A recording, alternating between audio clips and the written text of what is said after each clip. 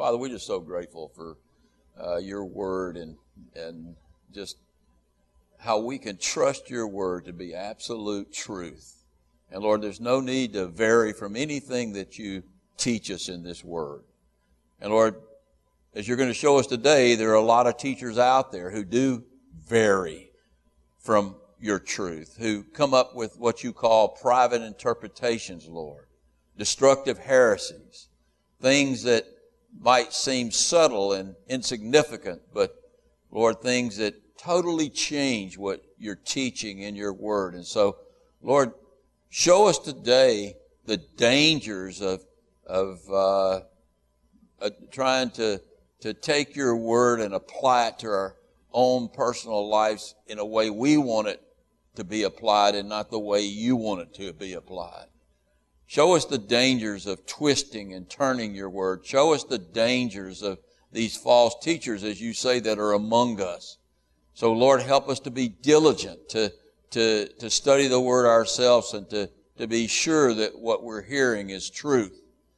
Father, and most of all, it's not so much the teachers that we hear that are false, Lord. It's sometimes our own false doctrine that gets us into trouble.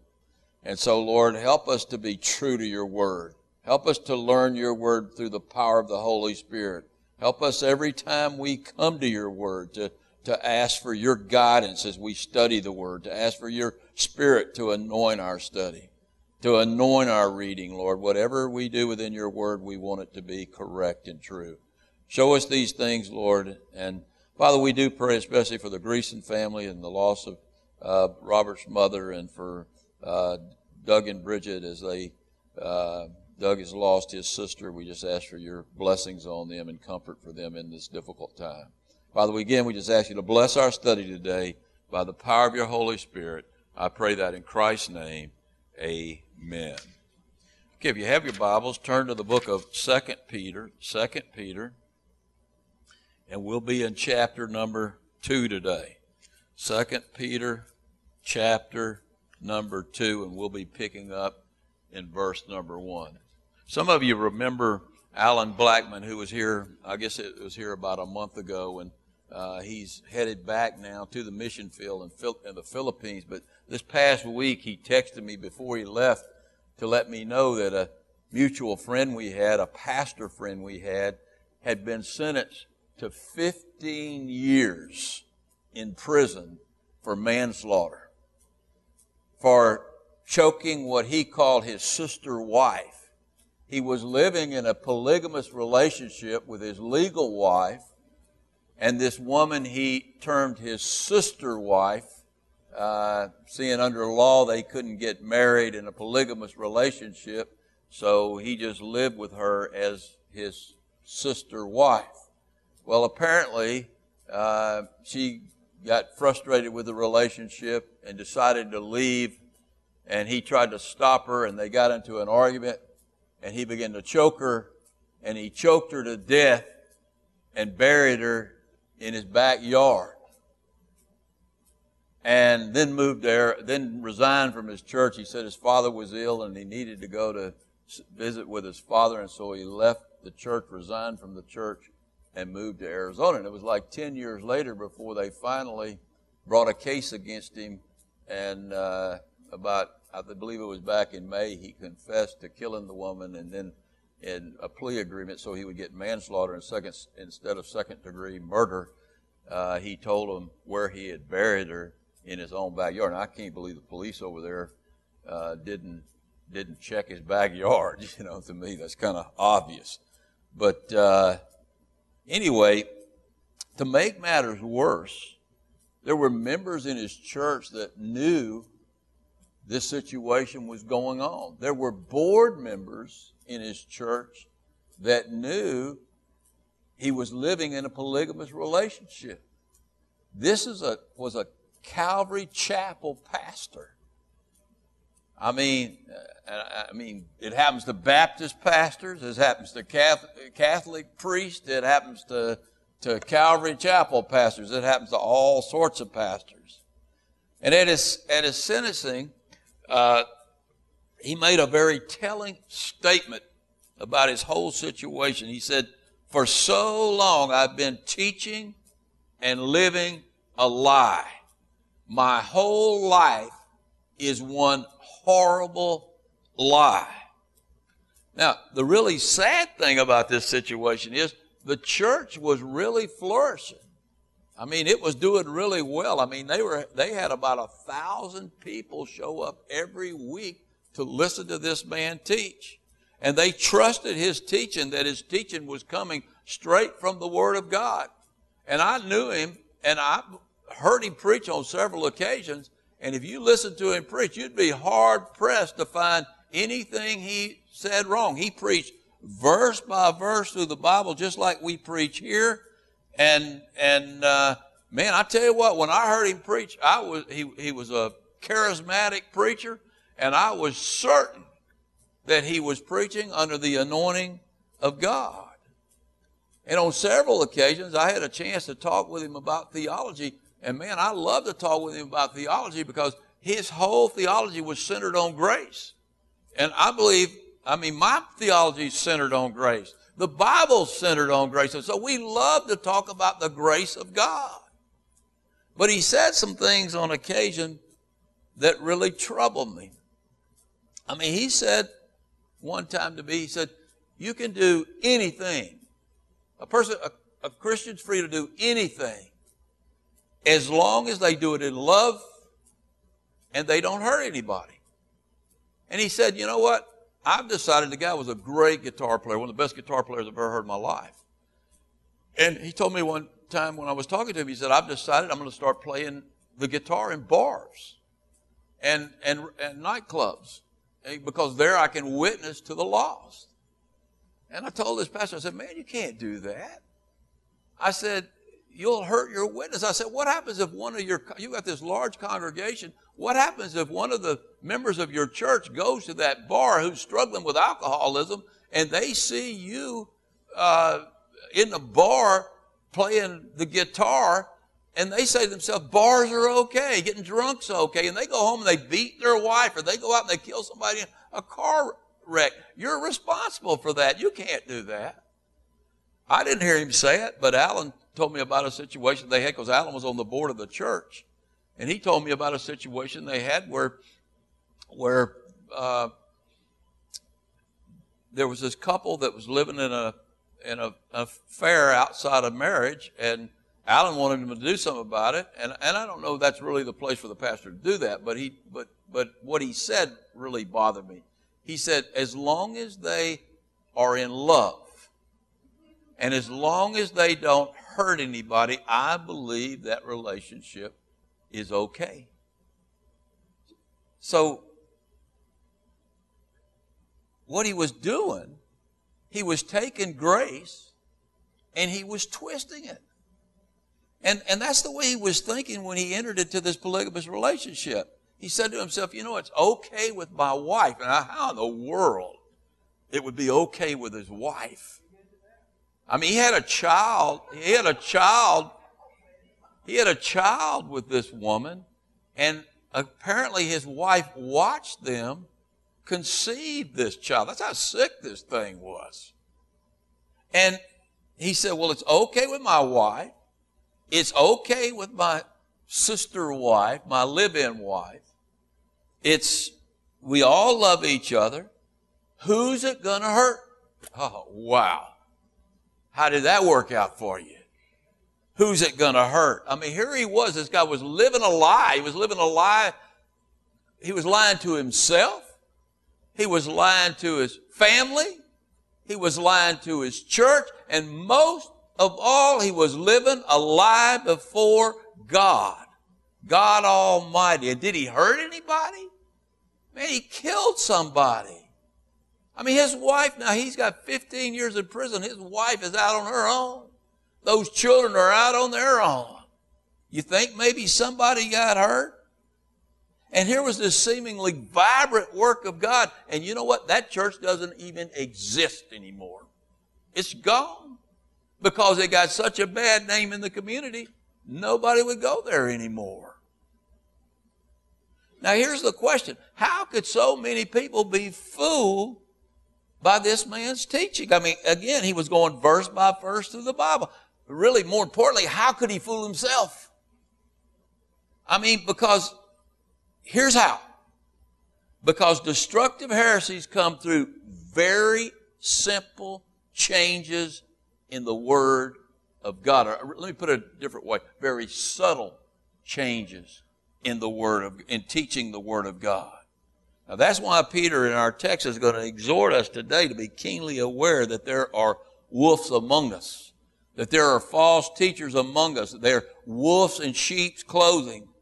And that makes them really hard to spot. I'll tell you right now, I'm not one of them. Some of you, I've had people think I am. I don't think I am. But man, it's so scary. That seems like a pretty obvious case that this guy was really deceived. But it's so easy to deceive yourself. And we're going to talk about how you can do that a little bit later. So we're to be on the lookout for false teachers. And go with me to chapter number 2 and verse number 1. And Peter makes that exhortation right there in our text. Listen to what he says. He says, but there are also false teachers among the people, even as there were also false prophets among the people, even as there will be false teachers among you, who will secretly bring in destructive heresies, even, or most importantly, denying the Lord who bought them, and bring upon themselves swift destruction. Now, the two interesting Greek words here that are used for false prophets and false teachers. It's pseudo-prophetia and pseudo-didache. In other words, they are pseudo-prophets and they're pseudo-teachers. And usually they're self-appointed. They appoint themselves to teach. God didn't appoint them. God doesn't appoint false teachers. God doesn't appoint false prophets. You read the Old Testament over and over again, there were false prophets who were trying to tickle the people's ears. And they were rebuked by the real prophets. But the people, you know who they listened to? They listened to the false prophets. People want to hear the false prophets because the false prophets tell them what they want to hear. You can do anything you want. As long as it's love, you can do anything you want. People want to hear that kind of stuff. And they aren't saved, or at least most of them aren't saved. And so they don't interpret things spiritually. They interpret them intellectually. And sometimes their intellect isn't too good. But they interpret them intellectually, and so they come up with these false interpretations. Remember what Peter told us last week. Look back at those last 2 verses of chapter number 1. Actually, look at the last verse. He says that the Bible is the Word of God, spoken through holy men of God who were moved by the Holy Spirit to write what they wrote. And so what we have in the Bible are God's words. We have spiritual words. And so Peter concluded, and I've concluded in my study and by the confirmation of the Holy Spirit in me, that this Bible is a work of God. This is not a work of man.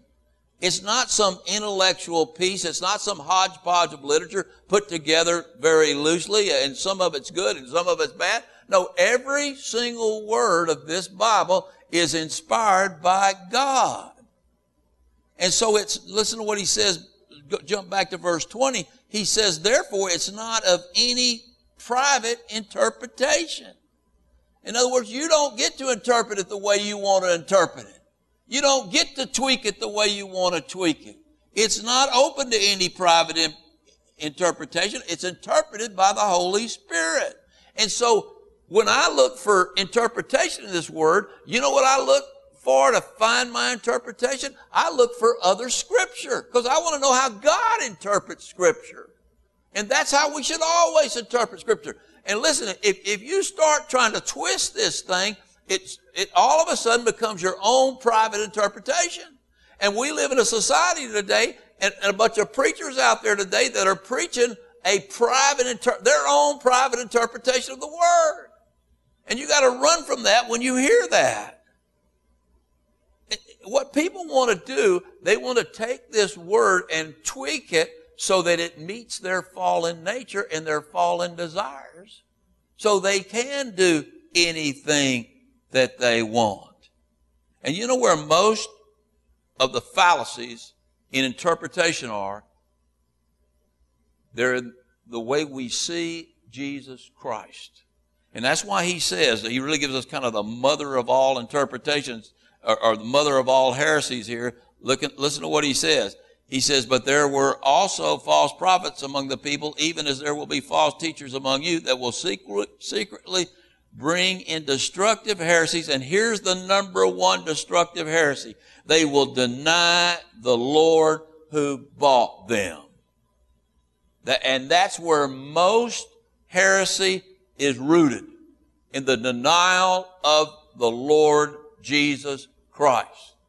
I don't think there's anybody in this room who will say they don't love Jesus. I mean, how many of y'all love Jesus? We all love Jesus. What Jesus do you love?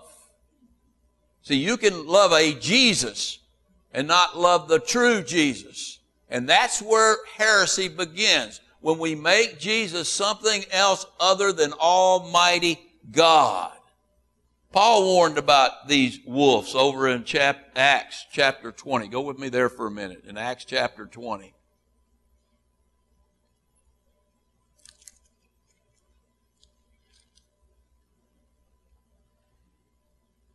And he gives this warning. He's about to go to Jerusalem. He's not far from losing or actually being arrested and put into prison. But he's about to go to Jerusalem, and he sees these Ephesian pastors for this one last time. And he wants to give them the best advice he possibly can give them. And so this is what he says to them. If you go to Acts chapter 20, go down to verse number 28 and listen to what he says.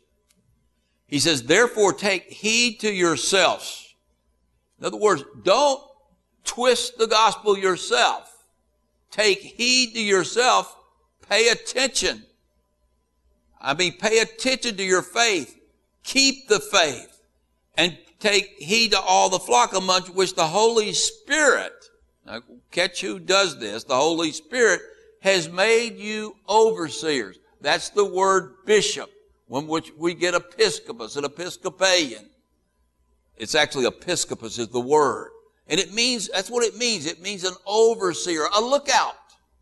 You're to be a lookout to shepherd the church. Poemen, to shepherd the church. You're to pastor the church of God. Watch this. Which he purchased with his own blood. How important is the church of God to God? He purchased the church with his own blood. Let me read that to you, because it's a really interesting wording here if you look at it literally in the Greek. And I'm not going to read you the Greek, but I'll read to you how this reads literally. It says, therefore take heed to yourselves and to all the flock among you, which the Holy Spirit has made you overseers and shepherd of the church, which he purchased with his own blood. Now wait a minute, does the Holy Spirit have blood?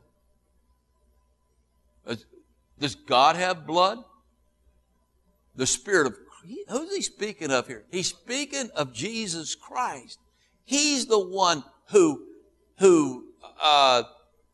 spent his blood for the church.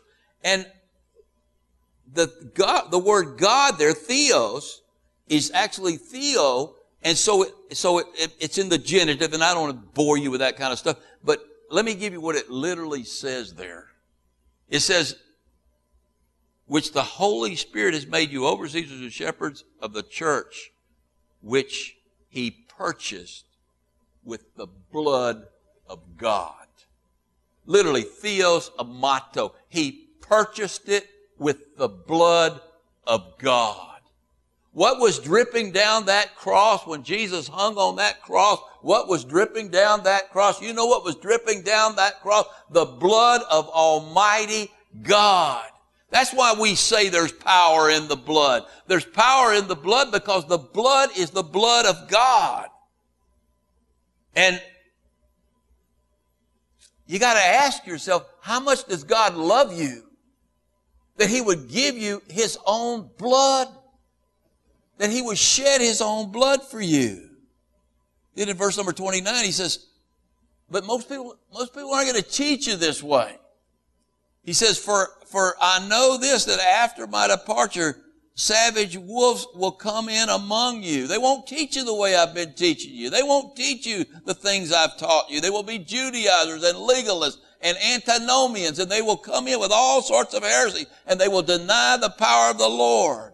But they're savage wolves, and they won't spare the flock. They want to take the flock down with them. I mean, savage wolves can be preachers, they can be prophets, they can be pastors, they can be priests, they can be laymen.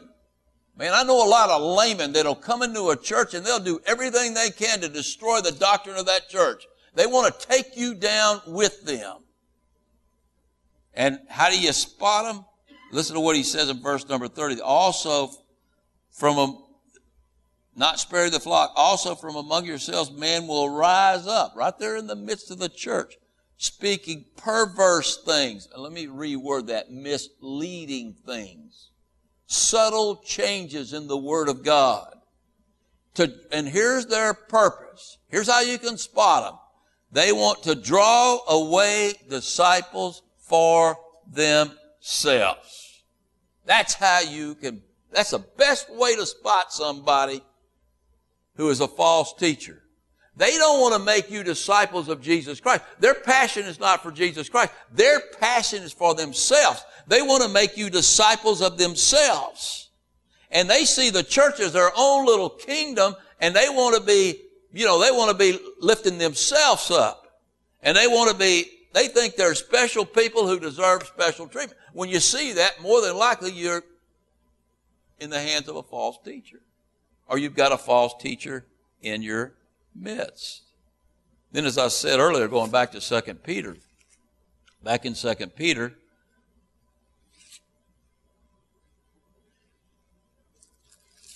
if I can get back there. Did y'all find it? Y'all are quicker than me. Back in 2 Peter chapter 2, Peter puts it a different way, or rewords it a little bit. He calls it destructive heresies. They bring in destructive heresies. And as I said, the mother of all heresies is that they deny that Jesus is Lord. Now that's an interesting word for Lord there. Normally the Greek word for Lord is the word kurios. We see that throughout the New Testament. K-U-R-I-O-U-S in the Greek. Kurios. But this word is different. It's the Greek word despotos, a different word. We get our English word what from that? Despot. What's a despot? A despot is someone with ultimate power. We think of despot, we think of it in the connotation of being bad because we're a democracy and we feel that if anybody takes over power, one person takes over power, then that's a bad thing. Man, more and more I'm hanging around. I don't think democracy is such a good thing. Democracy is a great thing when you've got Christian people voting, but when you've got a bunch of evil people voting, you're going to end up with evil leaders. And so, and eventually what you end up with a despot. You end up with a dictator. Every nation that, as their democracy decays, every nation, it becomes more and more, or gets more and more tyrannical leaders, and to the point where they end up with one leader, and that person is a despot. He's a dictator. Well, I've got news for you. When Jesus Christ rules and reigns on this earth, He is a despot. When He sits on His throne right now, He is a despot. If you don't like Him, tough. He still loves you, but if you don't love Him, tough. He's going to do what He wants to do. You know, the more and more I pray, I realize that God's going to do what He wants to do and not what I want Him to do. I used to think, man, if you could just pray long enough, you could get God to change His mind. You can't do it. What He does, He changes your mind while you're praying. He's a despot. He's a despot. He has ultimate power. And if you're a born-again believer, you have submitted to that ultimate power. And where heresies come in is when we deny His ultimate power. And the most obvious way we deny His power is we deny that Jesus is God. We deny that He's God. And And so we end up in all sorts of trouble when we do that. Now, I stand firm on this. Like I said maybe last week, you could take me and put me on the torture rack, and I would immediately probably, I wouldn't go too long before I said, I don't believe in the Lord. But deep down inside, you can't change the fact that I believe that Jesus is God, because the Holy Spirit confirms that fact. No man calls Jesus Lord except by the Holy Spirit. Nobody understands He's Jehovah God except by the Holy Spirit.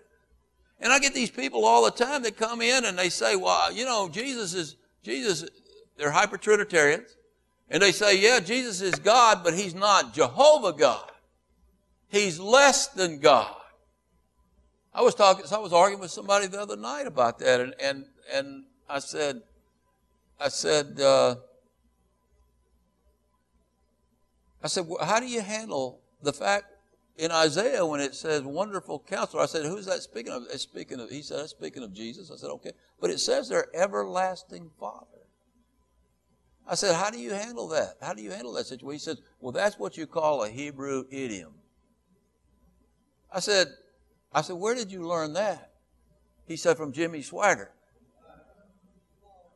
I said, I'm not getting on Jimmy Swaggart, but I wouldn't get my theology from Jimmy Swaggart. But I said, don't you understand what you're doing? That is a private interpretation. If I take that kind of hermeneutic and apply it to this text, and I interpret things, and every time it doesn't fit my theology, I call it a Hebrew idiom or a Greek idiom. I could make this thing say anything I want.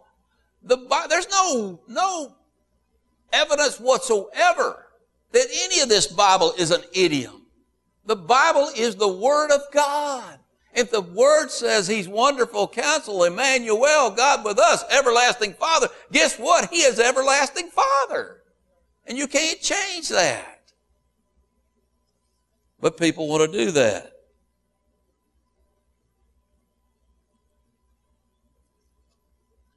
When I was a young boy, that was a long time ago, by the way. Hey, what are y'all laughing at? It wasn't that long ago.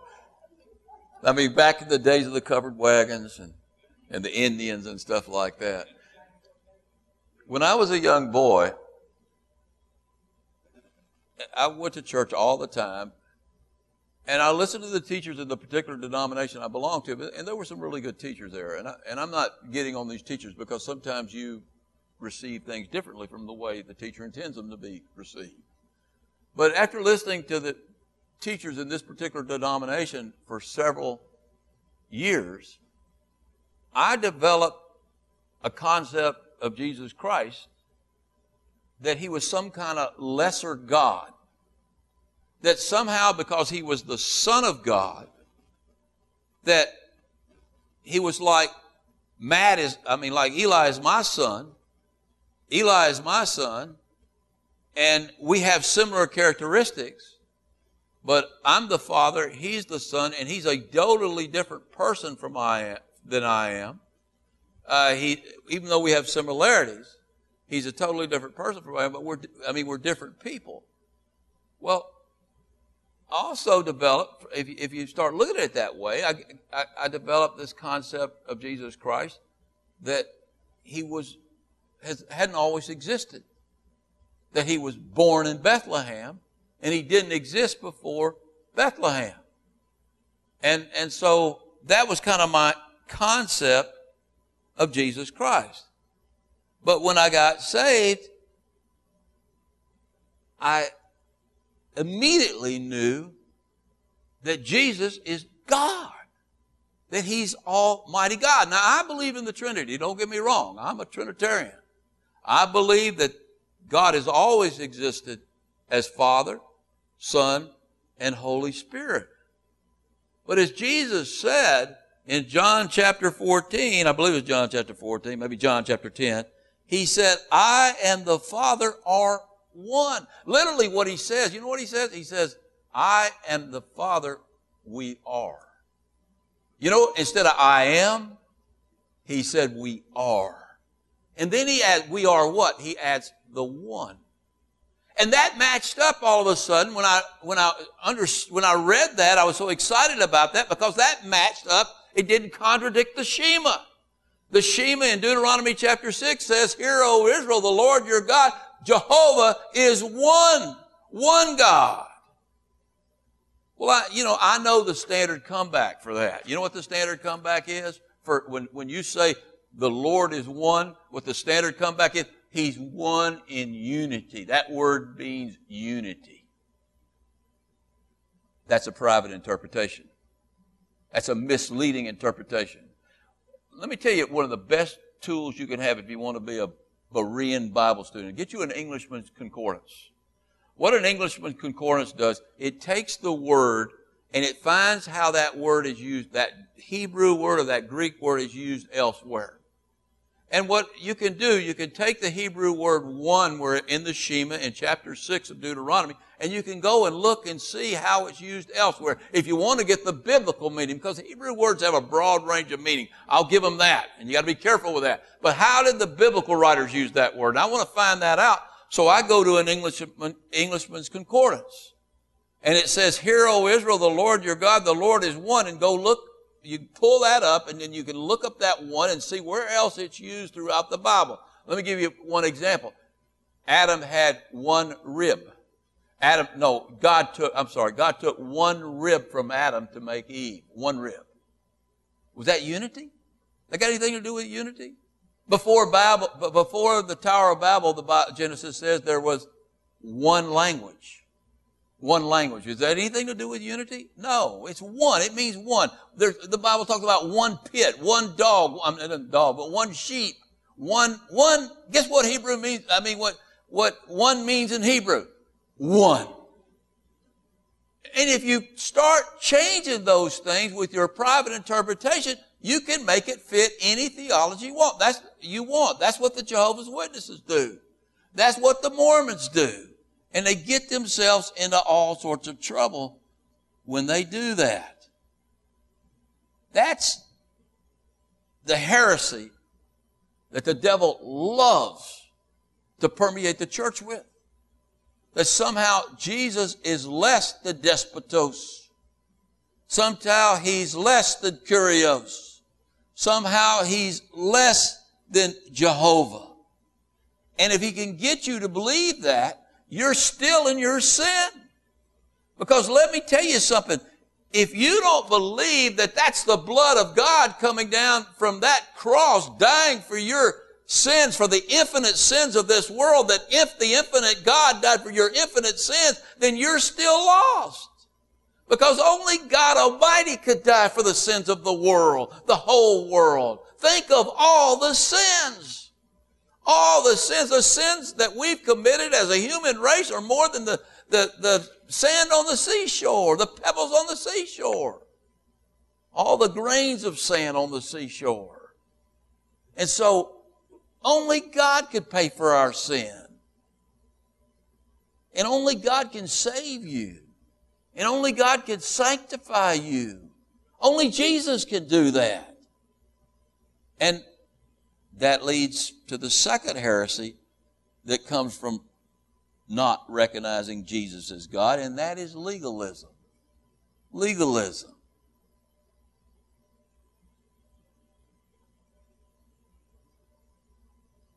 When we don't see the power of the blood of Jesus Christ to sanctify us and to glorify us, we fall into legalism. That's why we fall into legalism. In other words, man, Lord, you can't fix me. You can't fix my temper. You can't fix my depression. You can't fix this. You can't fix that. You can't fix this. I got to fix it myself. You can't fix my bad habits. I got to fix them myself. And so we fall into legalism. One of the most popular preachers in the United States, he's an evangelical preacher, and I'm not going to name his name, but I have heard him over and over and over again say that as Christians we are still under the 10 Commandments. We are still under law. And he bases that on verses like Matthew 5:18. Actually, that's his main verse he uses for justifying that belief. And that's the verse where Jesus says, until heaven and earth pass away, not one jot or one tittle of this law will pass away until everything's fulfilled. Not one yod, this little mark or that little mark of the Hebrew, a yod and a tittle of the smallest little marks in the Hebrew. Not one of those will pass away until everything is fulfilled. But Paul says in Romans chapter 10 that Christ is the end of the law for righteousness to those who believe. Now, who's right? Is Jesus right? Well, he's right. You better believe he's right. Is Paul right? Who spoke through Paul the words that Paul wrote? Jesus did. He's not schizophrenic. They're both right. Paul didn't say that Christ is the end of the law to everybody.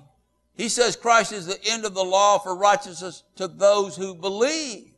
If you don't believe, let me tell you what, you're still under law. The law isn't going away. Before you were born again, you were under law.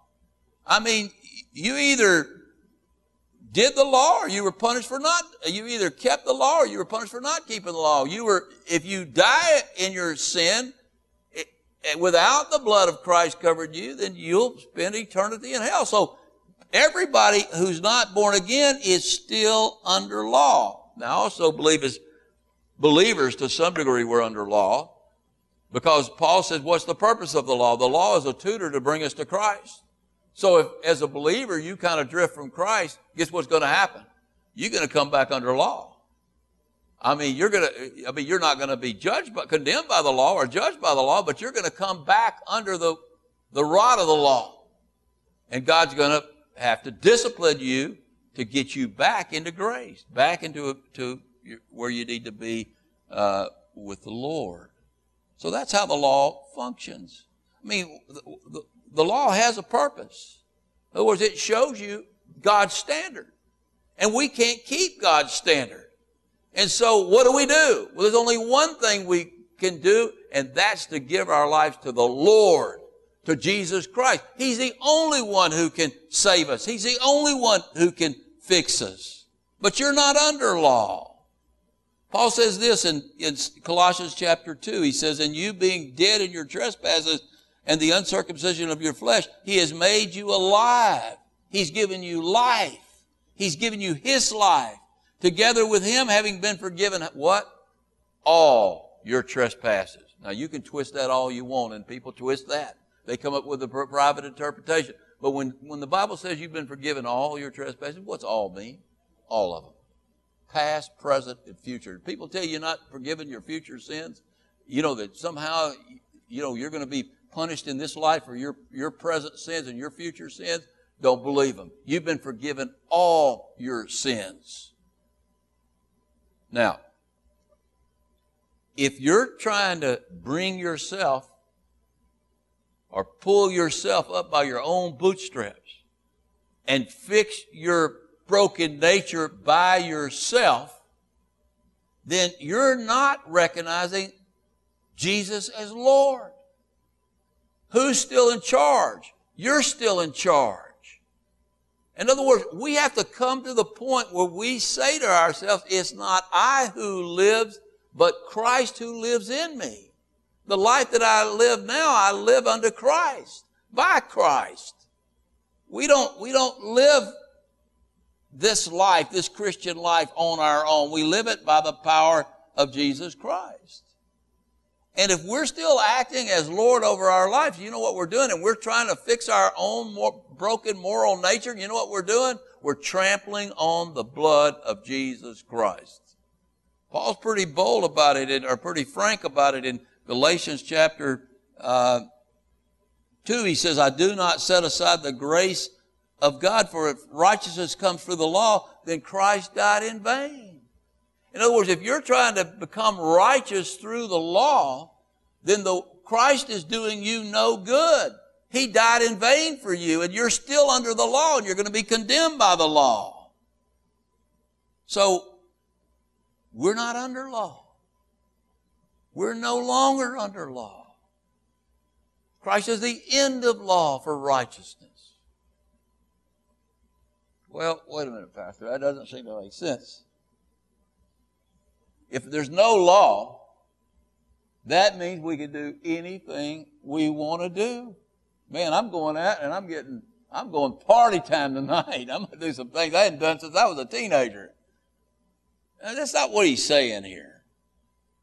I mean, it sounds like, when you say Christ is the end of the law, that we're in the same danger as my pastor friend was in. We're in the danger of getting into all sorts of trouble. And that leads us to the third main heresy that is rooted in denying Jesus as Lord. And that is antinomianism. You like that term? Write that down. Antinomianism. You want to be a theologian, you better be writing that down. Y'all don't want to be theologians? Well, let me make Greek scholars out of you then. Anti means what? Against. Nomian means what?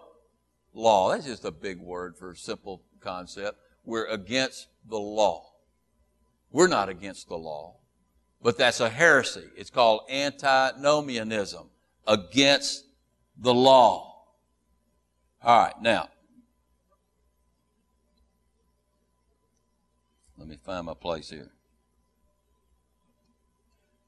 This was the era that my pastor friend was making. This idea that somehow, that if we're under grace, we're no longer subject to any kind of moral law. That's antinomianism. I've had people, lots of people, accuse me of being antinomian, against the law, because I do teach grace. I read the Bible, and it's not subject to any private interpretation. It's not some Greek idiom. Paul says Christ is the end of the law. I mean, I don't care how you interpret that in the Greek. You know what that means? Christ is the end of the law for those who believe. So you can see where people, when you say that, they see the dangers in saying that. Hey, you're inviting people to sin when you say that, Pastor. No, I'm not. I'm not against the law. As I said earlier, the law is still in effect for those who don't believe, but we're believers. And Paul was charged with the same thing. He was accused of being antinomian. And remember how he answered that?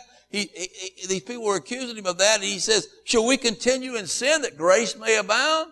Mega netto. May it never be. I mean, how shall we who died to sin live in it any longer? He understood what it meant that we're able to do what we want to do. You understand? How can we live in sin?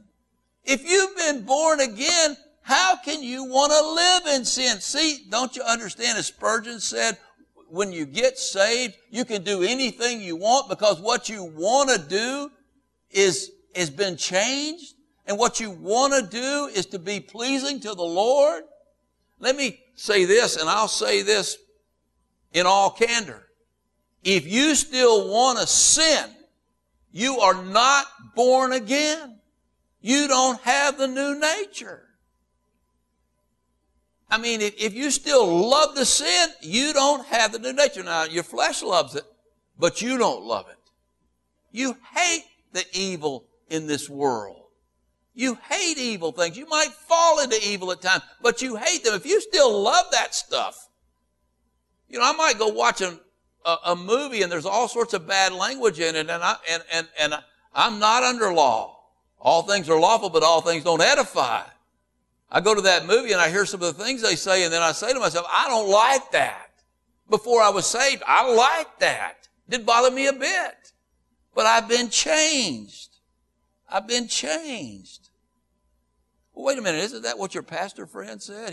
Didn't he say, if we, as long as we do it in love, we can do anything we want to do? No, I didn't say that. He said we could do anything. There's a big difference. As a Christian, you can't do anything. You can do anything you want to do, your new nature wants to do. It's a big difference. We're not free to do anything. The Bible doesn't teach that we're free to do anything. When we were saved, we received a new nature. And the law becomes who we are. The Ten Commandments are written on our heart and on our minds. We want to live for God. We want to rest in God. We want to worship God. We don't want any other gods before us. We don't want to murder. We don't want to steal. We don't want to covet. We don't want to commit adultery. We don't want to do any of those things. Sure, we might fall into that sin sometime, but we don't want to do those things.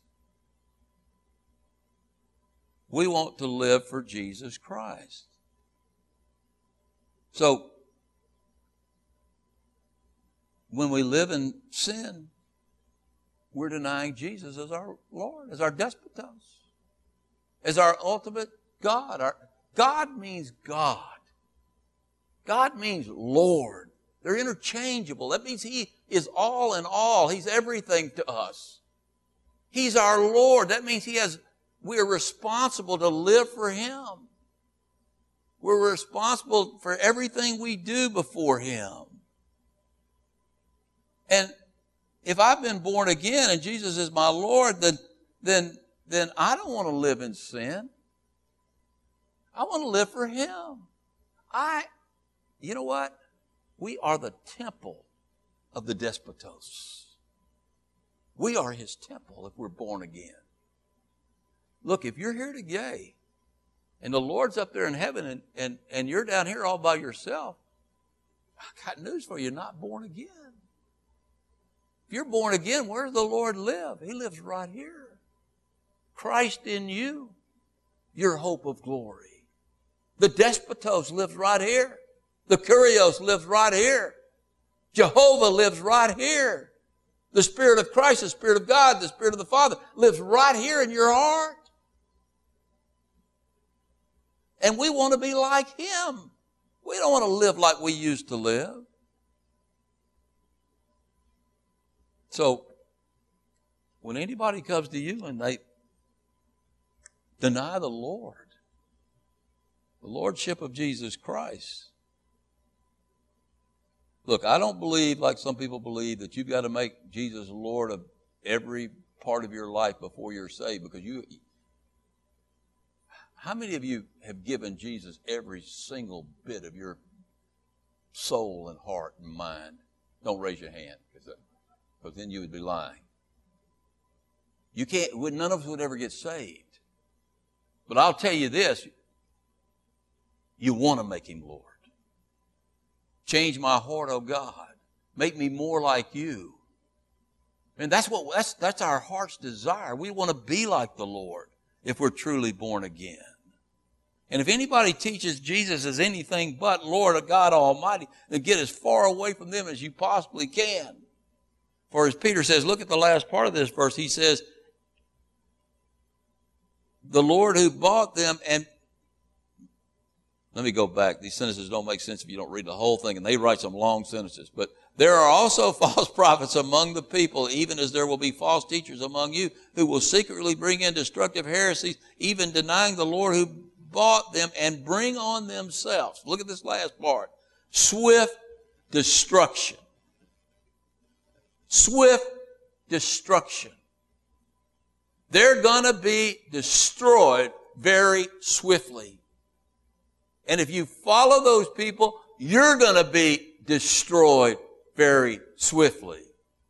Now, swiftly in God's eyes and swiftly in my eyes are two different things.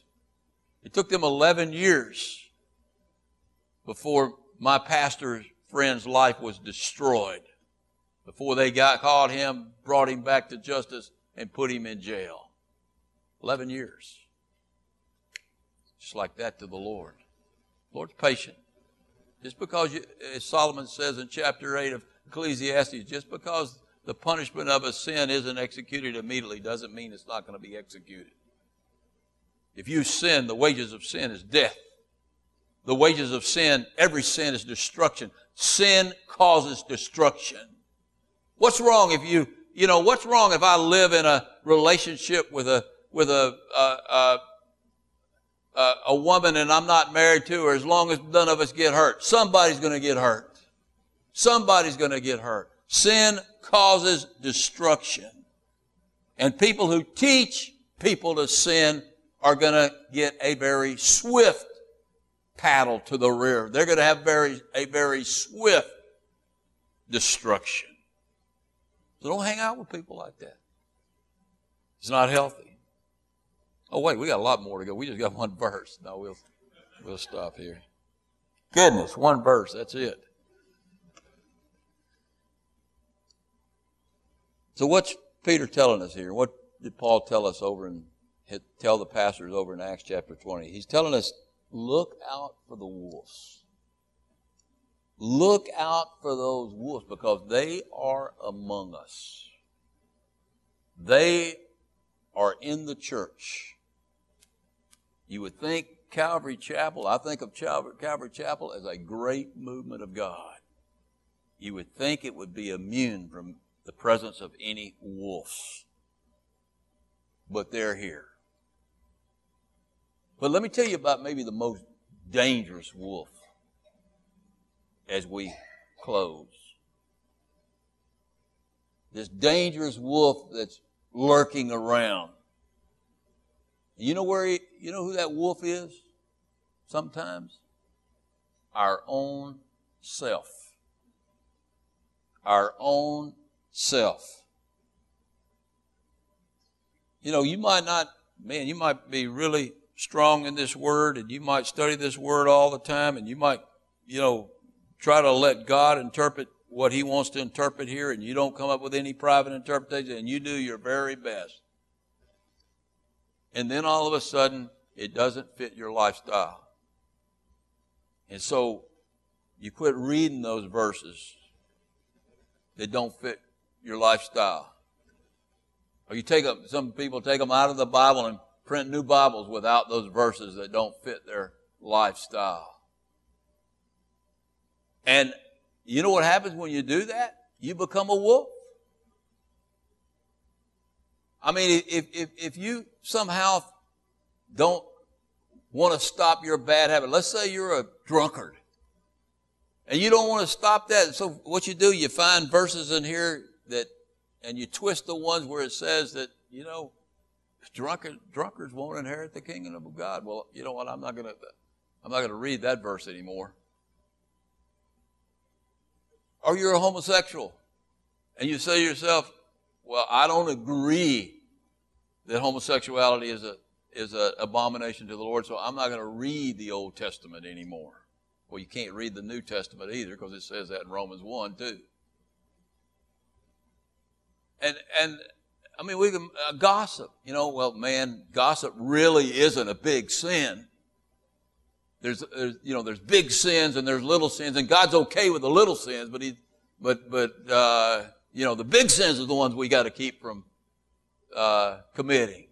You understand what we're doing when we're doing that? We're coming up with our own private interpretation. We're changing the Word of God. Every single word of this Bible is the Word of God. And we're responsible to God for what He's given us in this Word, and we don't have the privilege of changing any of it.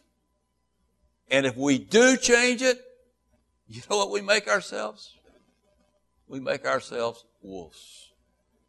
Does that mean we lose our salvation? No.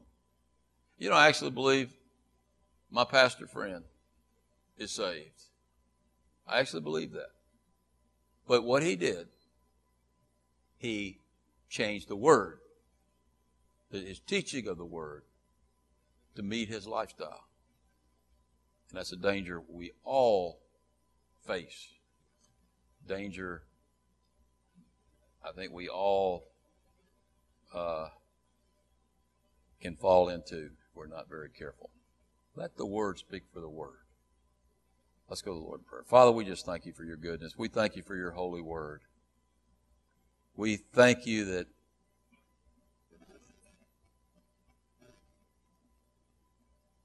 Jesus Christ spoke this Word. He is the Word. He is our Creator. He is our Savior.